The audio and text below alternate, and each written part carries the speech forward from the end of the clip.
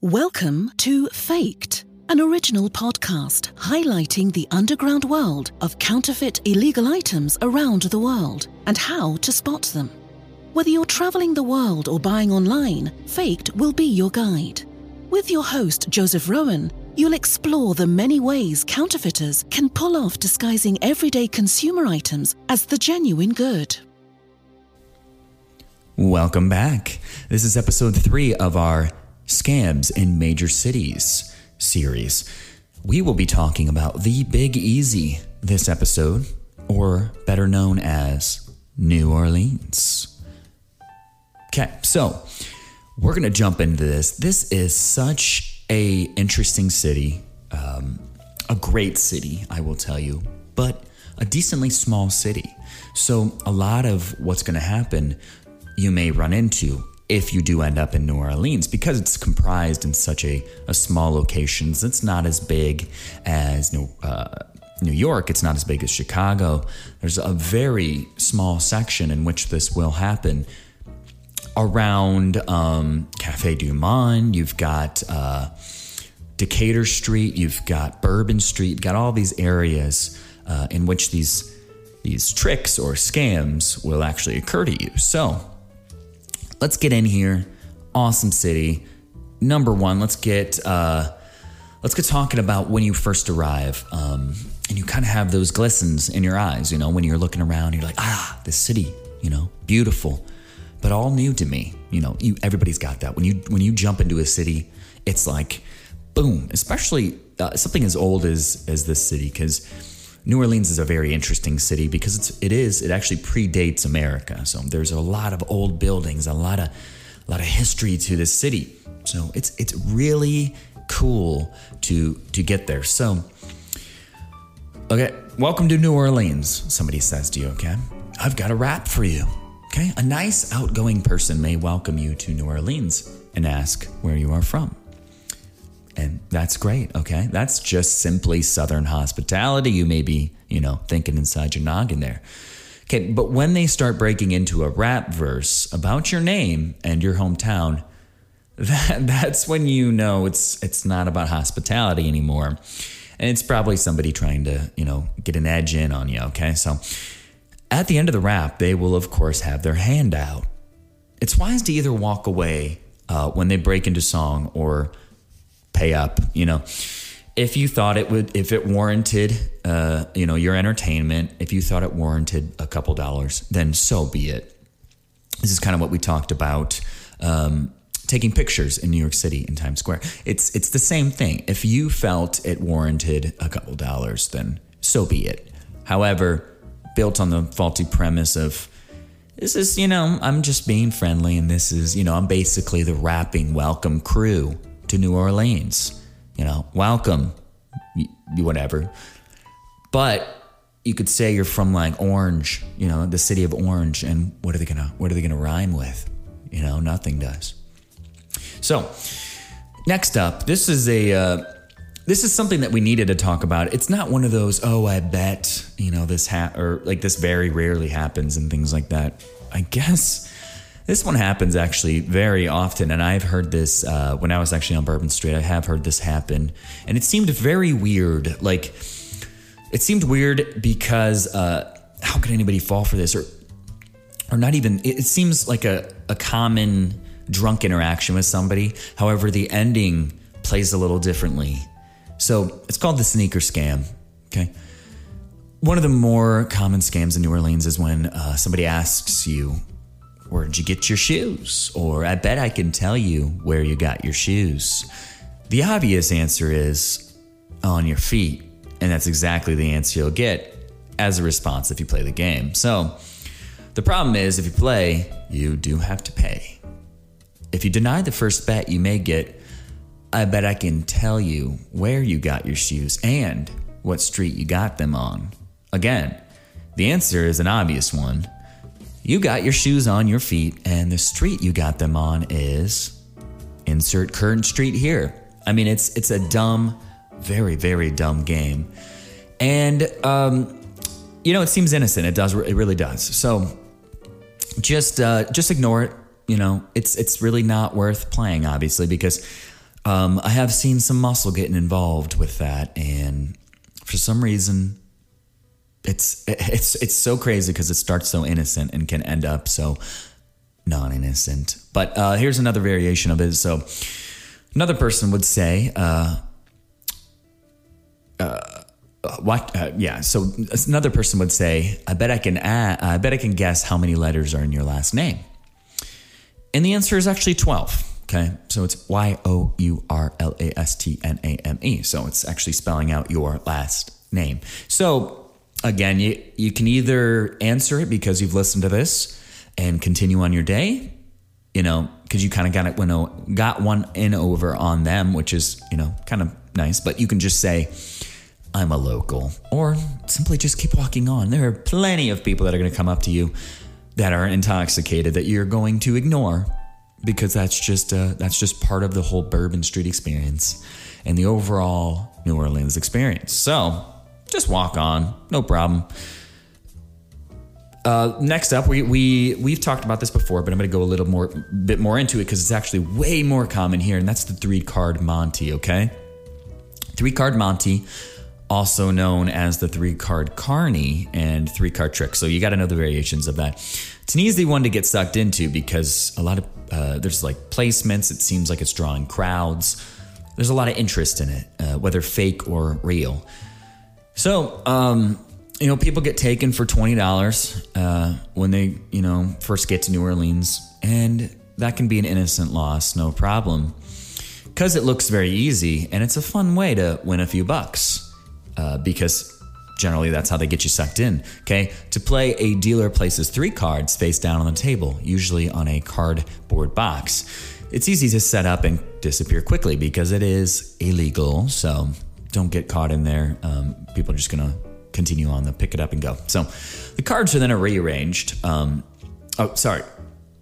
dealer shows that one of the cards is the target card, say like the King of Spades. So the cards, they then get kind of shuffled around to confuse the player about which card is which. The player is then given the opportunity to select one of the 3 cards. If the player correctly identifies the King of Spades, they win an amount equal to the amount that they bet. If they select the wrong card, then they lose the money. So there's a lot of gimmicks with this. There's sleight of hand geniuses, typically, in which they will just rearrange the cards and, double flip and all this kind of stuff. So it's best not to just get in there. There are, I believe, casinos there. If you really want to go play, just go play in a casino. Go play blackjack, even money, same thing. So next up, this is something I'm looking at you, bachelorette parties, more bachelor parties, I would say, because I don't think a lot of bachelorette parties are interested in shot girls. So let's propose a hypothetical, okay? 5 bros on a bachelor party. As soon as they lay their eyes on the Crescent City skyline, one thing is on their minds. Bourbon Street.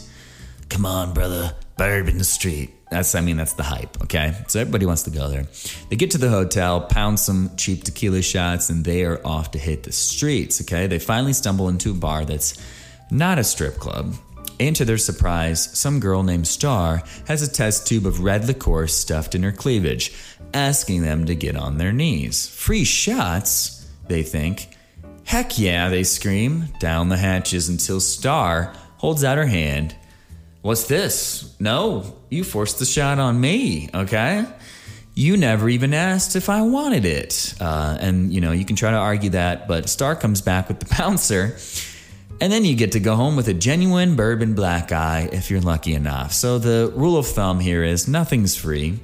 Avoid overpriced and watered down cleavage shots from scantily clad shot girls and you'll save yourself $20. There's plenty of good stuff within streets of Bourbon Street, if not on Bourbon Street itself. You just got to be careful about where you're going and don't be suckered into, whatever may come first.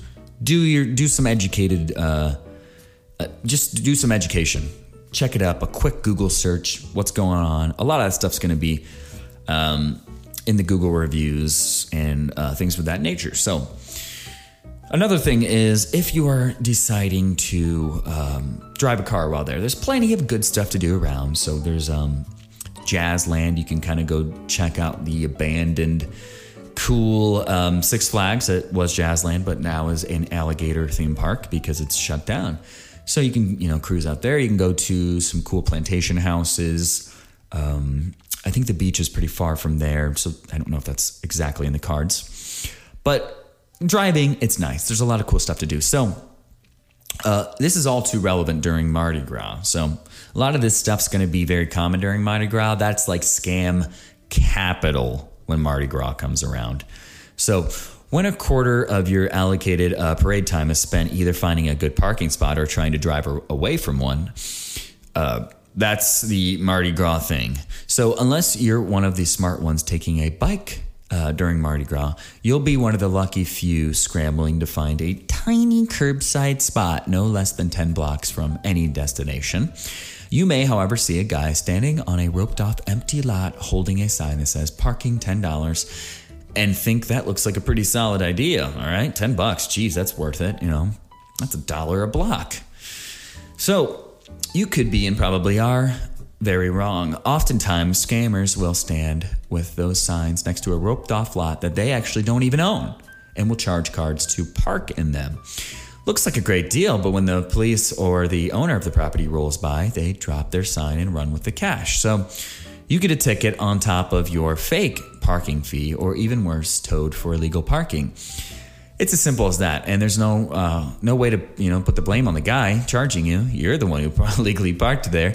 When it comes to parking anything resembling a lot, stick to reputable establishments such as churches or schools in the area, and avoid the sketchy lots with the guy waving a hastily drawn sign in your face. So that's just something that needs to be spelled out. It happens very often in different areas, but just be careful about where you're parking.